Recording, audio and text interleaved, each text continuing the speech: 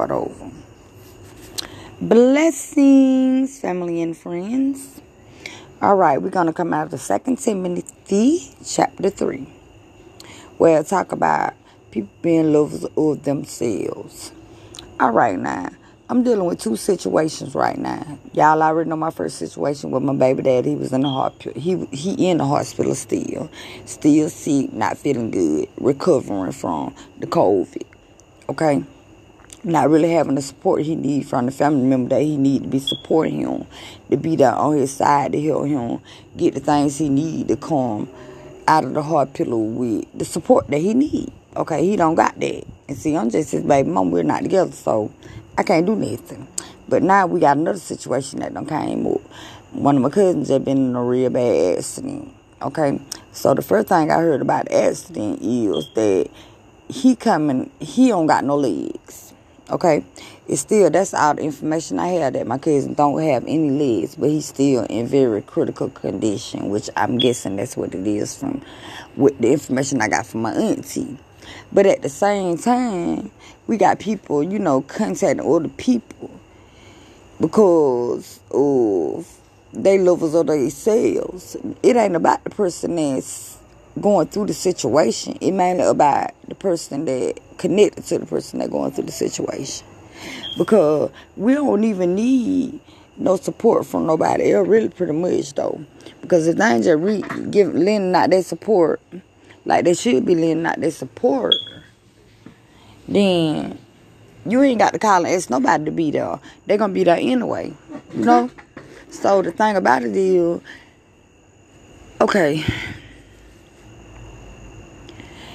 the whole thing just with the family members and all this stuff is that people just dealing with stuff and they miserable.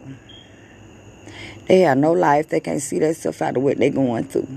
So when you end up dealing with a person dying and getting sick and getting in accidents and all this type of stuff right here, going to jail and all this stuff that we deal with in our families, a lot of people do the stuff they do because they ain't happy because of their own life. It has nothing to do with the person that really dealing with the situation indirectly.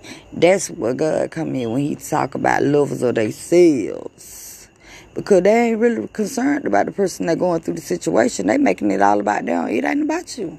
Number one, it's about the people that going through the situation. What you gonna do to make sure that they be okay? Now, if you take the focus off you and stop letting your emotions get the best of you, then you'll be able to deal with the situation a little better.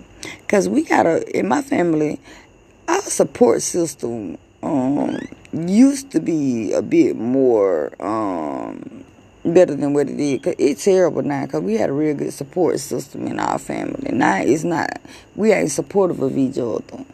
And it's like they all had became envious and jealous, and they began to compete against each other because everybody wanted to be doing more than what the other person was doing. So that's where the distance in the family came, because we used to be real close, but now we're not. And on the time now that we get together is when something happens, like what's going on now with my cousin. We never get together anymore. We don't do Christmas together, like Christmas, Thanksgiving, 4th of July, Easter, all this stuff. We did this stuff together. I mean, like, not just one household, but everybody did it. And like every household, we would all come together. We would rent buildings and stuff like that. And the whole family from each side of the family, we'll all be there, so that we can be a family. It don't go like that no more, because people too jealous of what somebody else got, or they feel like somebody else got more than them, because they too busy looking at somebody else's life instead of just focusing on that we should just be loving each other. And see, that's what keeps the family together, love. And the Lord left, because there's so many people in the family that kept the family together. They died. Like the older grannies and all them, the one that really was the prayer warriors and prayed and trusted God to keep the family together, they left. But the younger generation, they too stuck in the world, too concerned about if they can get a pair of Gucci boots and a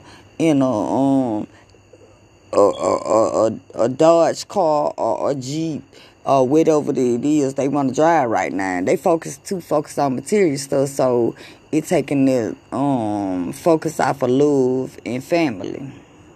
So we too distant and we too separated because everybody want to have what everybody else got when ain't nobody got nothing.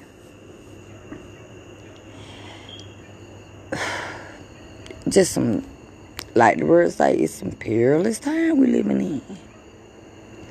Take your focus off of the things in the world and start focusing on God, and then you can love with a pure heart. And that's all about. It's all about is loving people with a pure heart. Until you get there, then it's always going to continue to be the way it is. Now, with my family, God had always been on our life. You know, so for God to be touching my family the way He touching me, like, what y'all doing? It's some repentance that need to be going on. Because He touching us in areas that shouldn't be getting touched if we were doing what He told us to do. See, y'all ain't doing what God telling y'all to do, so God touching y'all. He putting His hands on stuff. Now you go read your word and you'll understand. Because you got to repent and turn from your wicked ways. Now, if you're losing your children and all this stuff in your household, then you got to know something going wrong. Now, you better get in line with God. Until you do that, then you're going to continue to lose. Because God is our help in time of trouble. Y'all can't understand this. Y'all the one turns y'all back on God. Get it together, repent. Get your life right.